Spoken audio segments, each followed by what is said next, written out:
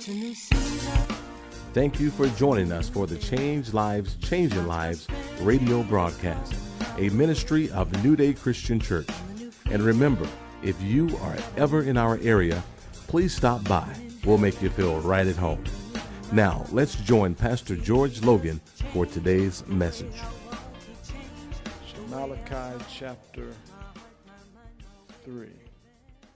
It says, verse 8 says, "Will a man rob God? For you are robbing me. But you say, how have we robbed you?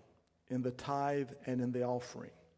You have been cursed with a curse, yet you keep robbing me, the whole nation." I'm reading out of the Life version, but you can use King James. That's fine right there. I'll actually move to that myself.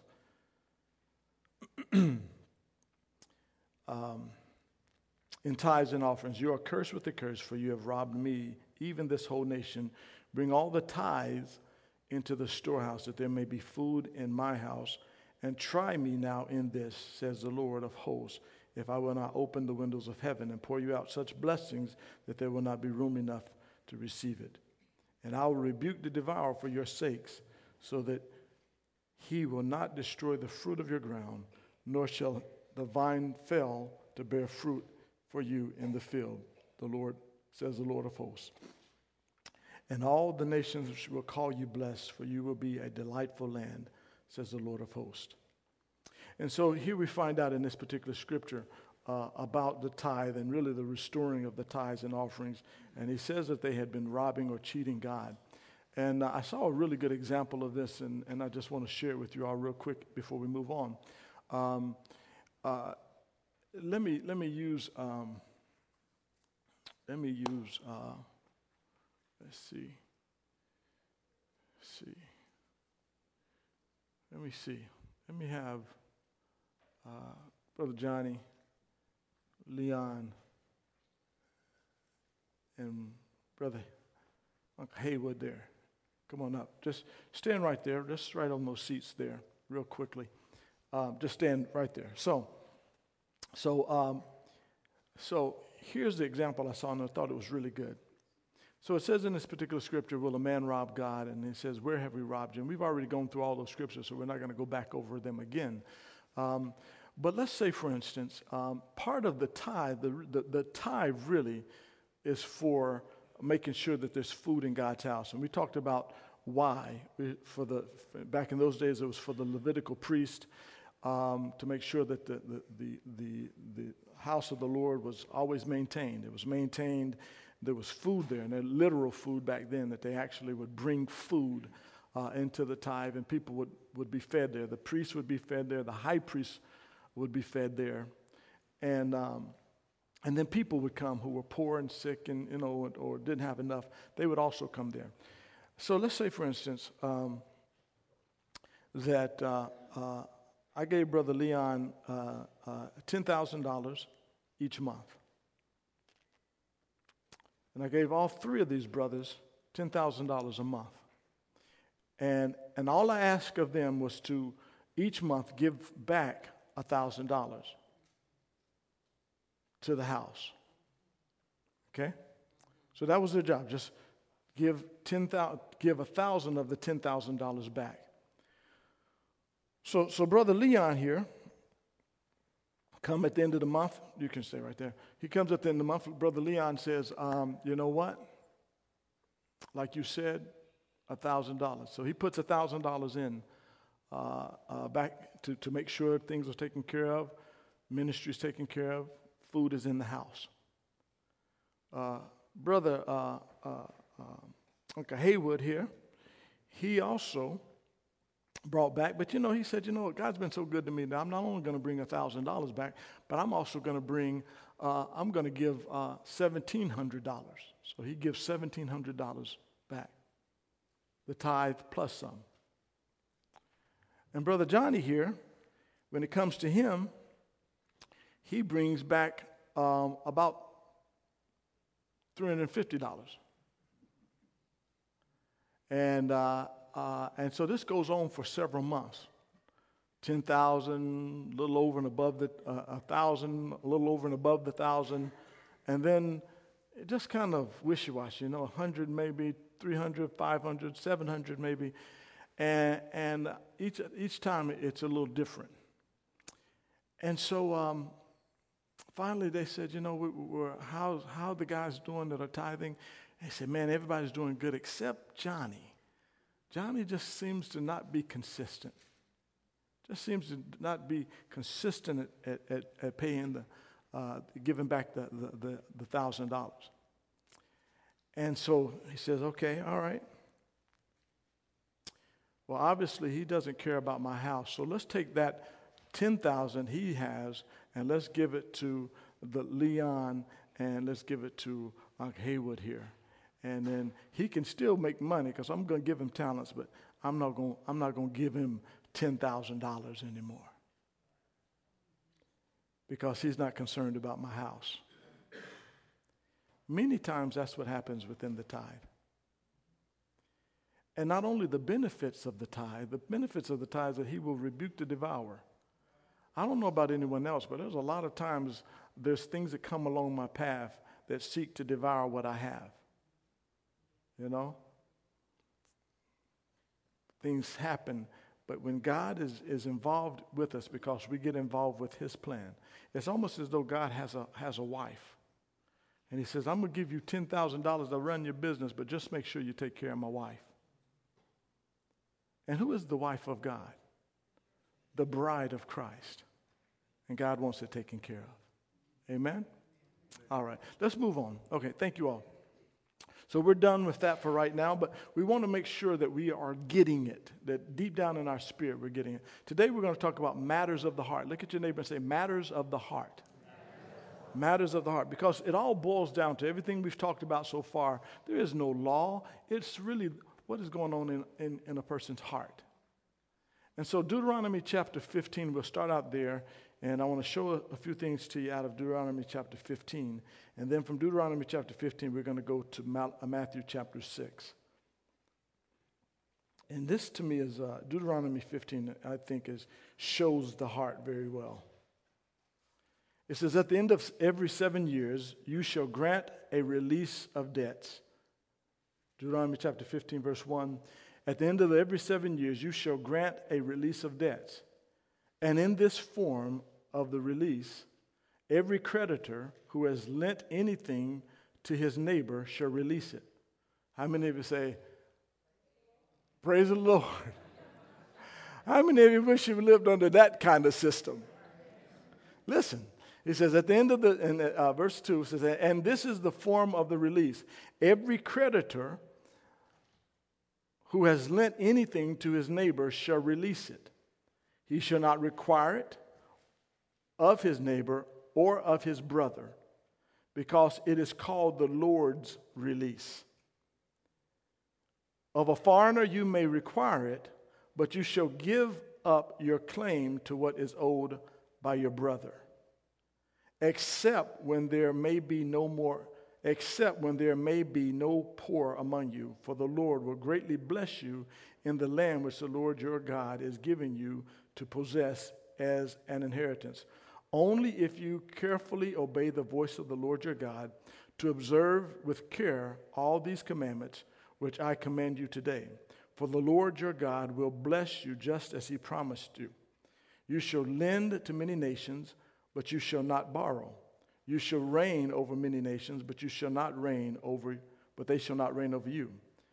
If there is among you a poor man of your brethren within any of the gates in your land which the Lord your God has given you, you shall not harden your heart. Talking about matters of the heart. You shall not harden your heart, nor shut your hand from your poor brother. But you shall open your hand wide to him and willingly lend him sufficient for his need, whatever he needs. Beware lest there be a wicked thought in your heart, saying, the 7th year, the year of release, is at hand, and your eye be evil. Remember those words. And your eye be evil against your poor brother, and you give him nothing. And he cry out to the Lord against you, and it become sin among you. You shall surely give to him, and your what? heart should not be grieved when you give to him, because for this thing the Lord your God will bless you in all your works and in all to which you put your hand. For the poor will never cease from the land. Therefore I command you, everyone say, I command you, saying, you shall open your hand wide to your brother, to your poor and your needy in your land. So he's dealing with the heart here, and he says a couple of things. He says, open up our hearts to our brothers who are poor. And then he also says this. He says, and after you do it, don't be grieved by it. In other words, do it cheerfully. Be open. Be grateful that you are able to give, able to lend, able to do that way.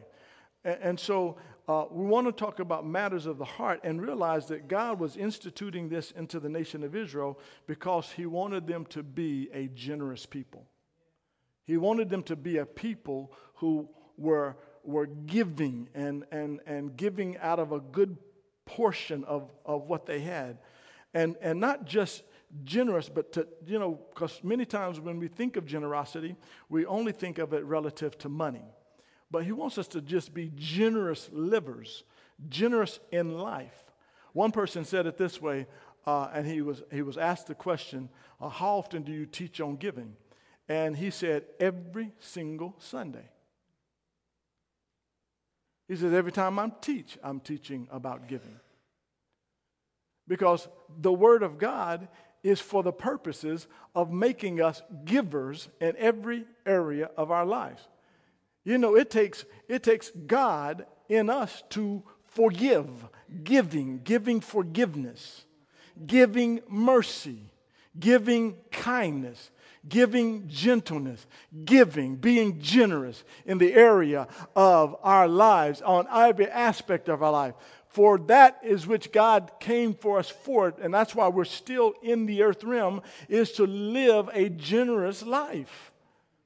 Money is just one aspect of it. And that's why it's truly a matter of the heart. It's a matter of the heart. It's a matter of how do we govern our lives relative to being kingdom dwellers. Well, you say, we're not a part of the nation of Israel. Well, the nation of Israel was a type of the kingdom of God. So the principles that were in operation in Israel are the same principles that should be operating in our lives today, and that is to be a generous people. To notice how they said at a certain part, they said, well, release them from their debt. Release them from their debt. Make sure the poor are taken care of. Make sure, as a matter of fact, it is more important us to look out for the body than it is for us to look out for the people out there in the world. He says, as often as we have the ability to do something good for someone, do it. But especially for those who are in the body of Christ. Make sure that the body of Christ, make sure that there be no poor among you. And so when we find this out, and we'll get this in just a minute, we're finding out that God really, in many ways, is about equity, equality, that everyone is taken care of in the kingdom of God. So I want us to turn quickly to Matthew chapter 6, and I think this is just a wonderful, powerful scripture, if taken in context. Set of scriptures. So look at Matthew chapter 6, and let's start with verse 1. Say amen when you get there. Matthew 6 and verse 1. Take heed that you do not your charitable deeds before men, to be seen by them. Otherwise, you have no reward from your Father in heaven. Therefore, when you do a charitable deed, do not sound a trumpet before as the hypocrites do in the synagogues and in the streets, that they may have glory from men. Assuredly, I say to you, they have their reward.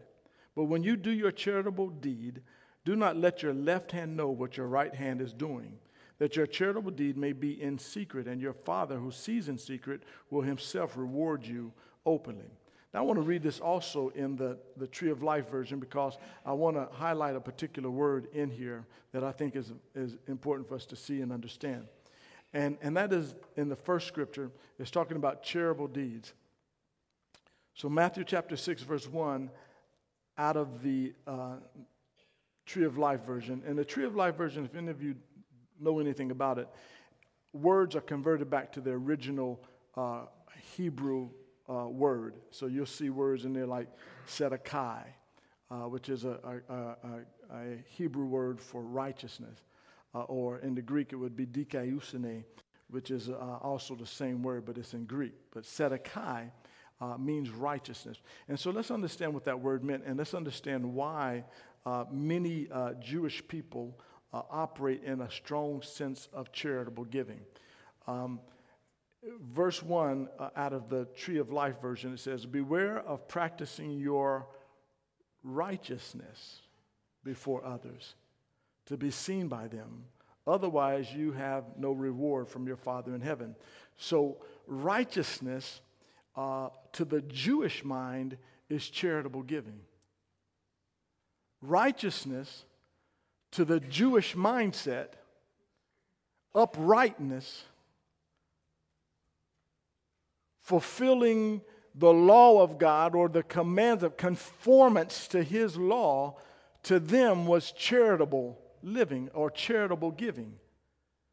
So it says here, beware of practicing your righteousness or your dikaiosune, your tzedakah, your rightness, your uprightness before others to be seen by them. Otherwise, you have no reward from your Father in heaven. He's talking about the heart, isn't he?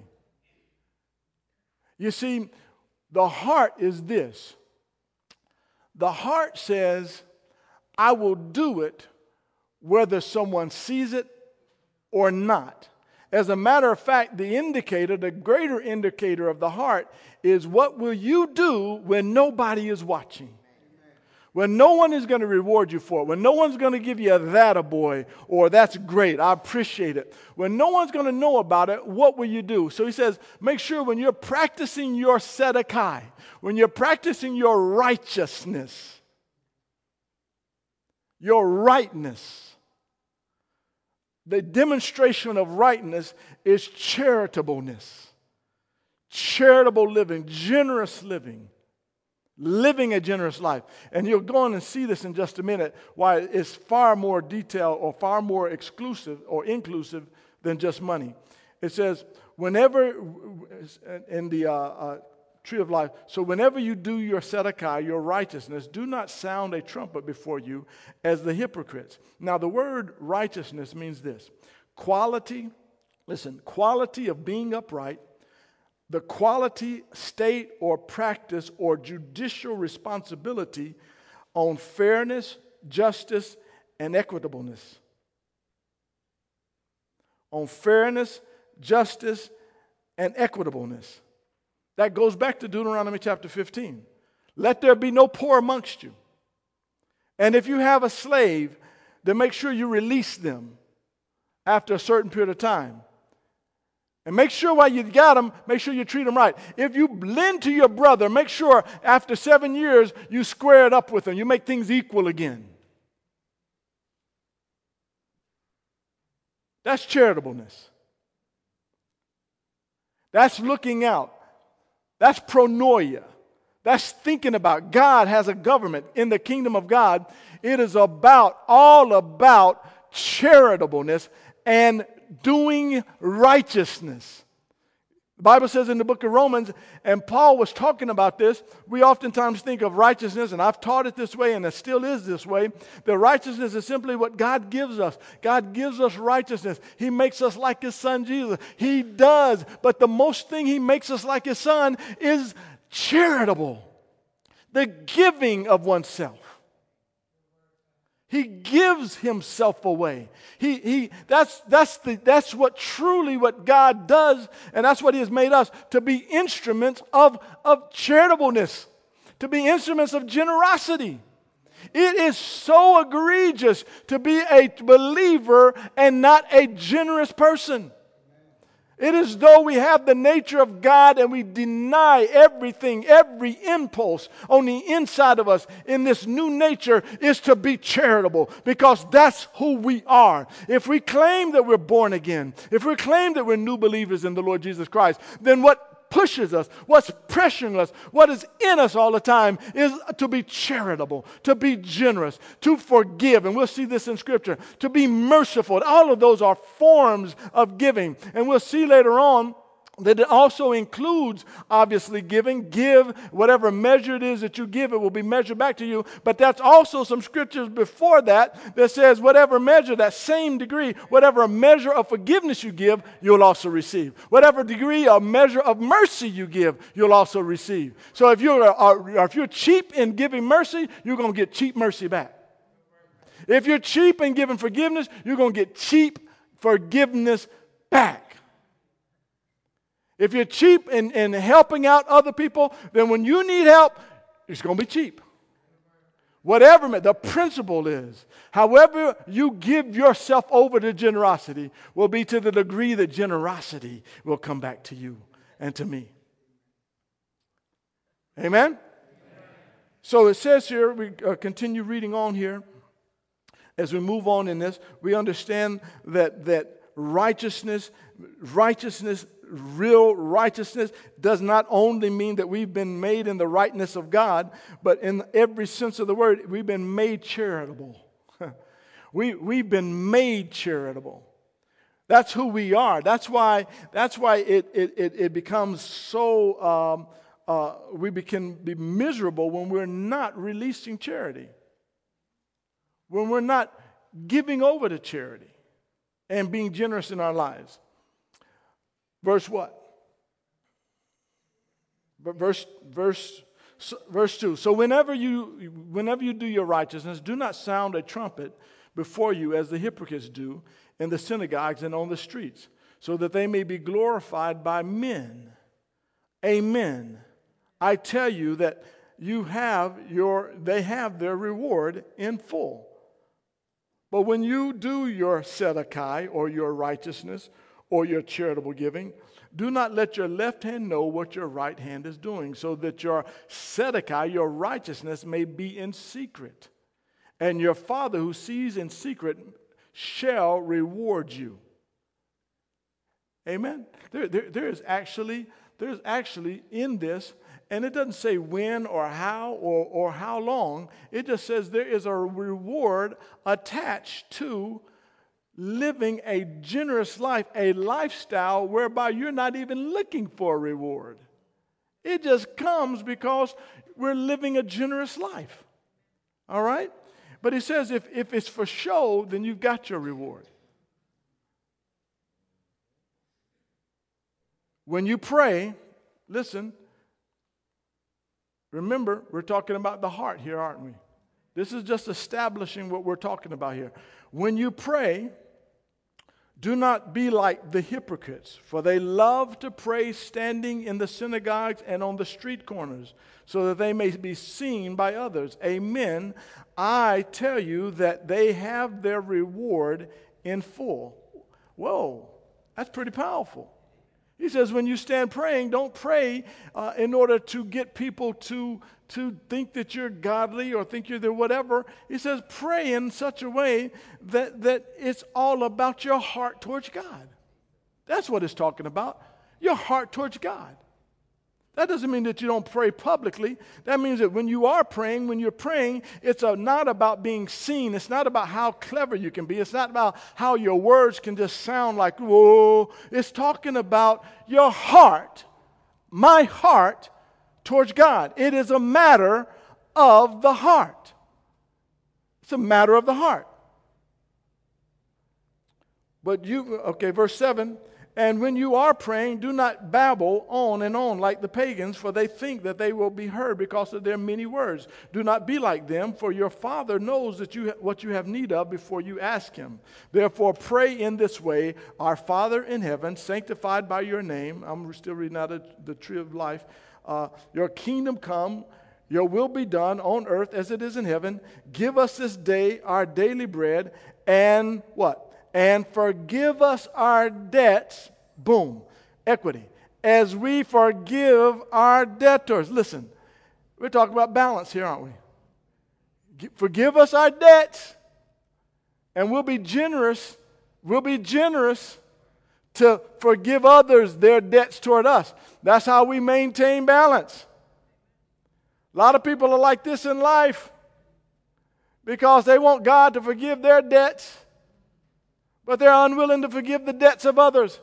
So they're out of balance. Generosity always keeps us square.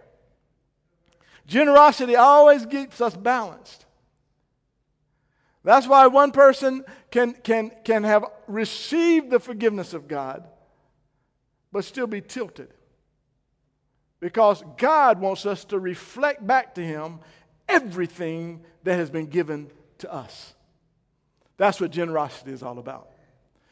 Giving back to God that which He has given to us. How come you can't forgive? Has forgiveness been given to you? Anyone in this room not forgiven, then I say to you this morning, keep staying or stay unforgiving because you don't have anything to give. Remember, every good and precious gift comes from God. So if you've not been forgiven, I release you today to keep that grudge, to keep on hating on folk. Just be as mean and ornery as you want to be because you don't have nothing else to give. But if you've been forgiven and you have much, then you want to get back to squareness? Give what you've got. Give what you've got. I have to stay mindful of that. I have to stay mindful of that. That yes, George, you can get hurt, but you've been forgiven. And so whatever measure you measure it back to someone else, you're going to get it right back. I would much, much rather live a balanced life than to live a life that's kind of sideways. Verse what?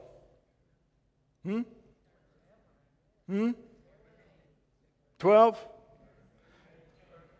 13?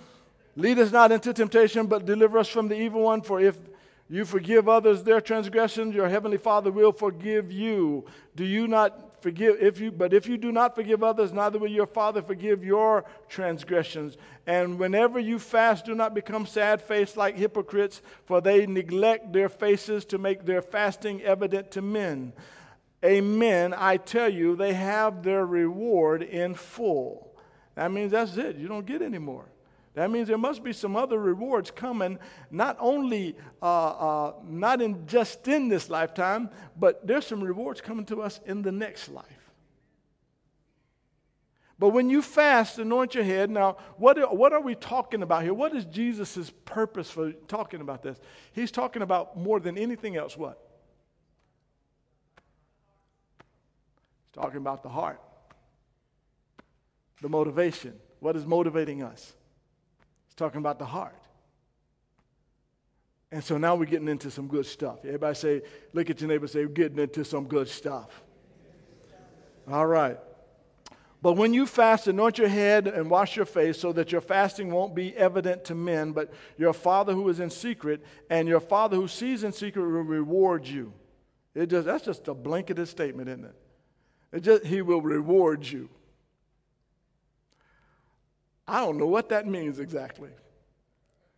But I know there's something coming that's good. But we're not giving to get, are we? We're giving because that's our heart, isn't it? We're generous people. But when you fast, anoint your head, verse 18. So that your fasting won't be evident to men, but your Father who is in secret, and your Father who sees in secret will reward you.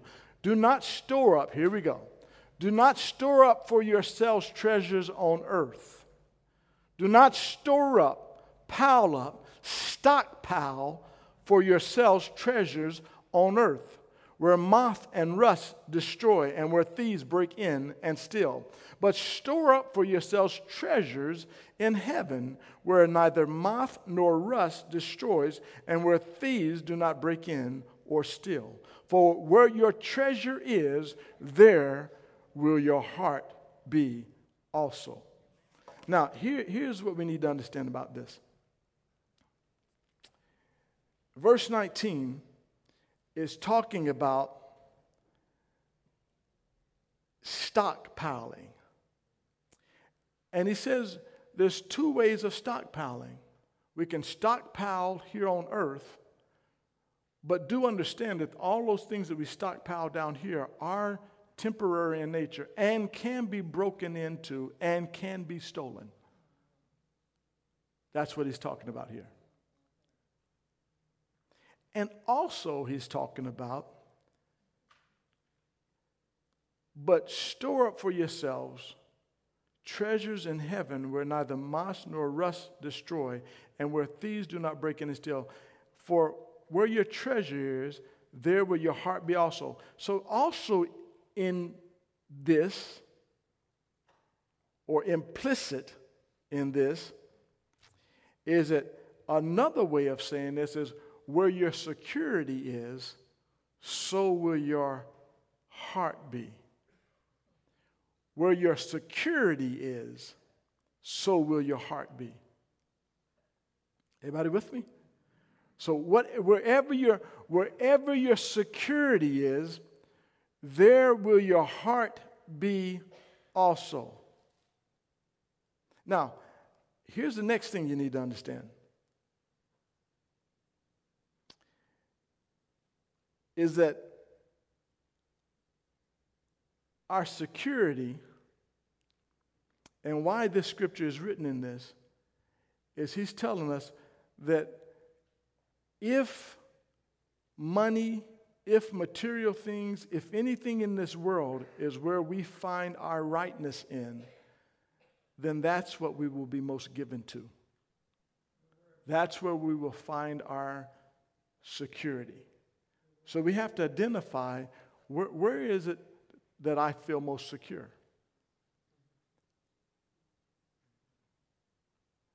Secondly, in this, where it says, for where your treasure is, there will your heart be also, you can look at it two ways. It could be, if my treasure's over there, that's where my heart's going to be. That's one way of looking at it, and that could be considered, and I think there's some truth to that. But the other one is, wherever I'm investing, wherever I'm investing, that's where my heart's going to be. You see the difference in the two? One is going to lead to treasure over there, but that also means, that doesn't necessarily mean that we've invested. I like the second one. I like the second one because it's saying whatever we've put time and talent and energy and whatever we've invested in, our heart's going to go over there. Is everyone with me? How many of you have found yourself? How many of you that have children, you've made investments in their lives? How many of us say $1,000 of investment? 2,000, 10,000, 25,000, 30,000, 100,000, 200,000. The whole daggone paycheck for the last 10 years.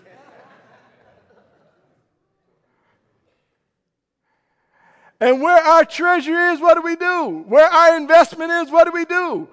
We follow it, don't we?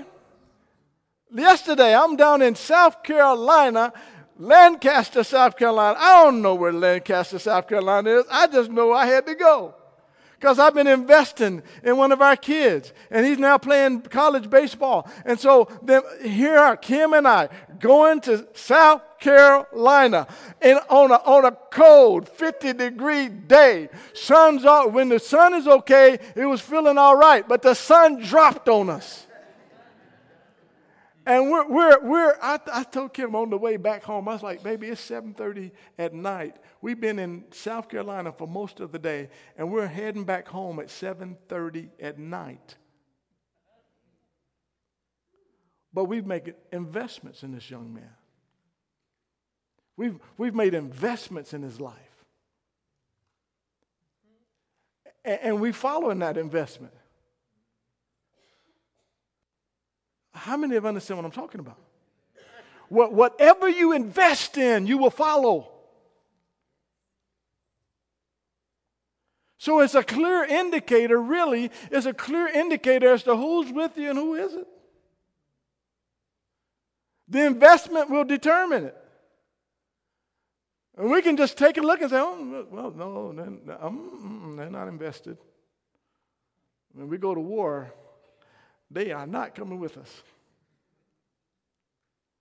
Understand?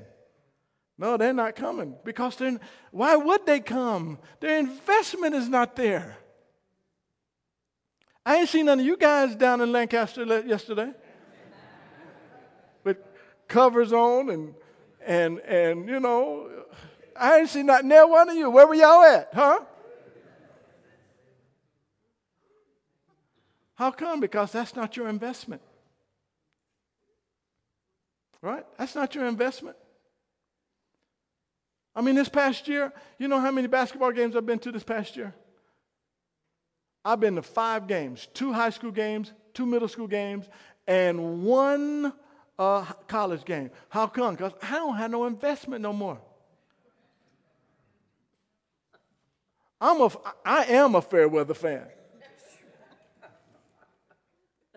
And I'm proud of it. That doesn't mean I don't still like basketball. I'm just not invested anymore. I'm not invested. Therefore, I'm not following the treasure. And it's been fun because for 10 years now, I've been going in and out of gyms, coming in, going, coming, going. You know, all these years, man, it was wonderful to take a break this year. My baby said, you want to go to the game? No. We ain't going to no game. How come? Because I don't have a treasure there. And I'm telling you, baseball is a different kind of a thing, man. You got to have an investment because it ain't the type of sport you want to sit down and watch all day unless you have investment. Am I right? Listen, every game is about 3 hours. They play double headers, 3 games on the weekend. And you don't get out under 3 hours. Matter of fact, we asked Michael beforehand. I say, yo, call us and let us know whether you're playing or not. Text us, let us know, because we don't want to come if you ain't playing. You know, thank God he's been playing, you know. But we tell him right quick, man. Somebody asked me at the game last night, said, because it was the end of the first game, getting ready to go into the second game. And then they have like a half-hour break in between games. So you play 3 hours, and there's a half-hour break before the next game. So the guy said, so you sticking around? I said, it just depends. I said, I'm going to find out if he's playing. If he ain't playing, we going back up the road. And he did. He played the second game. But even then, I almost my investment kind of ran out. Round about the 4th inning, I'm like, baby, if he has one more at bat, we're going to leave after this at bat. Kim was like, well, we're here now. We might as well just stay. I guess she just invested a little bit more than I have. Are you getting me? You understand? I don't expect you all to be there because your investment is not there. And so that's how we determine the heart of things is through the investment. What are we investing? That tells us something. And we can always change the amount of our investment. Let's look at a few more things here. Where a person invests reveals the commitment of their heart. Let's get a few more things and then I think we'll be done. Look at verse 22. Listen to this. This is so, you got to get this last part here. Verse 22. Verse 19. Do not store up for yourselves treasures on earth where moth and rust does destroy, and where thieves break in and steal. But store up for yourselves treasures in heaven, where neither moth nor rust destroys, or where thieves do not break in and steal. For where your investment, everyone say investment, is, there will your heart be also. The eye of the lamp of the body, therefore, the eye is the lamp of the body. Therefore, if your eye is good, your whole body will be full of light. But if your eye is bad, your body will be full of darkness. How great is that darkness? Now, this is critical for you to see. This is what changes how and what and how much you invest. This right here. Now, it just seems like it's squeezed in there amongst all these other. I mean, if you're reading this, where does that come from? It looks like there's a change of thought, doesn't it? It did for me. Does it anyone else? Like he's going along, and then all of a sudden he says, and the eye is the lamp of the body. Therefore, if the eye is good, your whole body will be full of light. But if your eye is bad, your body will be full of darkness. If therefore the light that is in you is darkness, how great is that darkness? So what is it talking about here? Ask your neighbor, what is it talking about? The eye is our perceiver, is it not? It is what allows us to engage in the thing that is in front of us. It receives it. It actually defines it. It actually tells us what it is. And he's saying here in this particular scripture, if your eye, the eye is the lamp of the body, and however it perceives things, and really the eye for us is the mind, however your mind perceives and conceives things, so will determine how much light you have. And if your eye is bad, in other words, it doesn't conceive or perceive correctly, then great is that darkness. And guess what it's talking about here? Well, I'm glad you asked, Pastor. It's talking about how well we perceive the goodness of God. And it's saying here, our generosity will be determined by how we perceive the goodness of God. He says, if your eye is full of light, then that means you perceive him as good, equitable, just, loving, for you, not against you.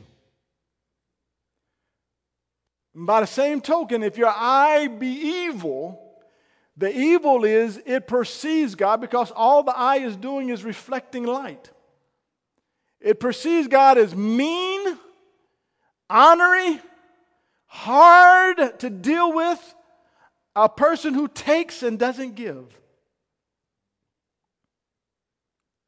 And based on those factors will determine whether or not a person will invest or not. The reason many do not give is because they perceive God as a bad person, as an evil entity, as he's going to take from me. How do we know that? The talents. Remember the story of the talents? He gave a certain amount of talents to one, another set of talents to the other one, and then another set of talents to the next one. And he said with those talents, he said, listen, go out there and invest these things. And so one came back and he invested and he got more. And another one came back and he invested and he got a little bit more. And the third one came back, he said, I knew you to be a mean, bad, taking what you didn't sow kind of person. So I knew you were going to try to take from me. And because you were going to try to take from me, I didn't spend your money at all. I kept it. And I kept it so that when you came back to me, I'd be able to give back to you that which you gave to me. And he called him evil. See, when we perceive God as good, God is generous, God is loving. God is forgiving. God is just all of these wonderful things that we've just talked about. And when we perceive Him that way, guess what? We are now freed up. We are now secure because we know we have a loving God. No matter what I give away, God's got me. No matter what I do for others, it doesn't matter in this lifetime or another, whether or not I get it back. I know God has got me. I want to be generous with my life because ultimately I know my perceiver tells me that God is on my side. I don't need the audience of anyone else. I don't need the reward of a pat on the back. I don't need anyone to call me great in the community because I am simply doing what God has told me to do. God is generous to me. I want to be generous back. That's all it is. But if your eye be evil, then it's perceiving God as God is not good. God is not good. God is trying to get me out here, and I'm going to start giving and being generous in my life and come up short. Listen, you can never come up short with God. God puts us at the very top, and then He holds us there. It's ground that can never be given up. So we never lose anything. How are you going to be taken advantage of when God is on your side? The scripture says, God is on my side. What can man do to me? That frees you up to be generous. That frees you up to not always try to, okay, I'm going to give him that, but I need a little kickback. What you going to do for me? We don't have to worry about that. And most people live their lives that kind of way. Okay, I'm going to do this for you, but what can you do for me? Well, what am I going to get out of it? A true giver never thinks about what they're going to get out of it. And the most successful people on earth, as studied by a social scientist, the most successful people on the earth are givers. Their lives, their lifestyle, everything about them is about giving, and they're not concerned even to the point of seeming like they're going backwards. They're okay with it. Listen to me. When you offer forgiveness, how many of you felt like you just went backwards sometimes? Like I just took 10 steps back. Man, you hurt me so bad. No, you didn't take 10 steps back. But it does feel that way. It feels like, man, those stories, the good guys always do what? Finish last. I'm here to tell you, you can't finish last with God.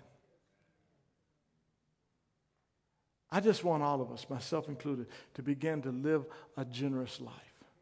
Just begin to live out a generous life. We don't even have to worry anymore if we're getting ahead because we're already ahead. We're as far as we can get ahead. And that frees us to live such a wonderfully generous life. And then the last scripture I want to leave us with, and the next week we'll close out, is this very last one. Listen to this. Verse 24. No one can serve two masters, for either he will hate the one and love the other, or he will stick by one and look down on the other. You cannot serve God and money. In the King James it says, no one can serve two masters, for either he will hate the one and love the other, or else he will be loyal to the one and despise the other. You cannot serve God and mammon. So in the latter part of this, it boils down to just a very question. Which one do you find the most security in? Whichever one you find the most security in is the one you're going to serve. No ifs, ands, and buts about it. That's the one you're going to serve.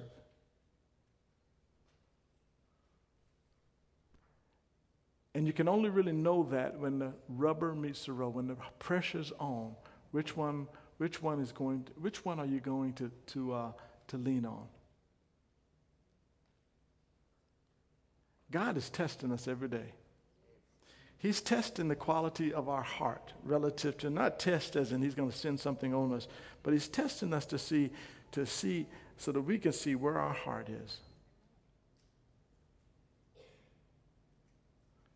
He wants to know what is the condition of our heart. And every time we have an opportunity to give, and again, I'm not talking strictly about finances, I'm talking about every area of our life. He's looking to see what supports are we standing on. What am I standing on? Am I standing on the Word of God? Am I standing on the security that comes? Because sometimes when we're doing that, it's going to look like I just took a step backwards. But here's what I want to tell you. He says, I'm going to test you in this. But see if I sure enough won't open up the windows of heaven and pour you out such blessings that you don't have room enough to receive it when I test the condition of your heart and you come through and you show that you're more dependent on me than you are anything else in this whole wide world. That I delight in.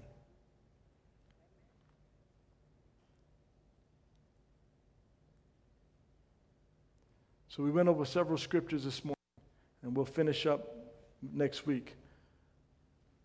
But every single time, or even every Sunday, when that offering comes around, God is like, let's see if they're going to get an A, B, C, D, or E, or F on this one. Now, how do I know that? Because one day Jesus did the same thing when they brought the money to the temple. And he watched how they gave.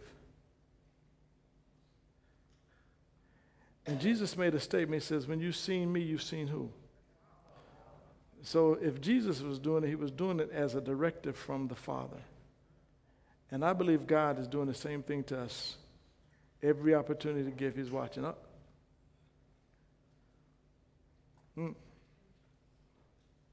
Boy, you did it. You did it. You did. Good job. Good job. And again, I'm not just talking about in the area of money. I'm talking about in every area of our life. We get an opportunity to sow. Whether or not, God, I believe you. I'm going to give mercy today. I'm going to give mercy today. I'm going to give forgiveness today. I'm going to forbear with someone today. Because if we don't, here's what we're going to happen. And this, I think, what happens to many people, even in church on a Sunday morning. When the test comes, they deem God evil. And so they don't square up. They come in here jaded and they leave jaded. But when we start giving, we balance everything else and we make sure that there's more than enough, that there's equity in the kingdom of God, that everybody has what they need. 1 Corinthians or 2 Corinthians chapter 8, we'll get into that next week, but it actually talks just about that. There's no other subject in the Bible that is spoken of more. It comes secondly. It's the second place in the Bible, and it's always talking about money because money always shows the condition of our heart. You've been listening to the Change Lives, Changing Lives radio broadcast, a ministry of New Day Christian Church. Please visit us at our website at www.newdaycc.com. Again, that's www.newdaycc.com. If this broadcast has been a blessing to you, please tell others. And if you ever get the opportunity, please come visit us at New Day Christian Church.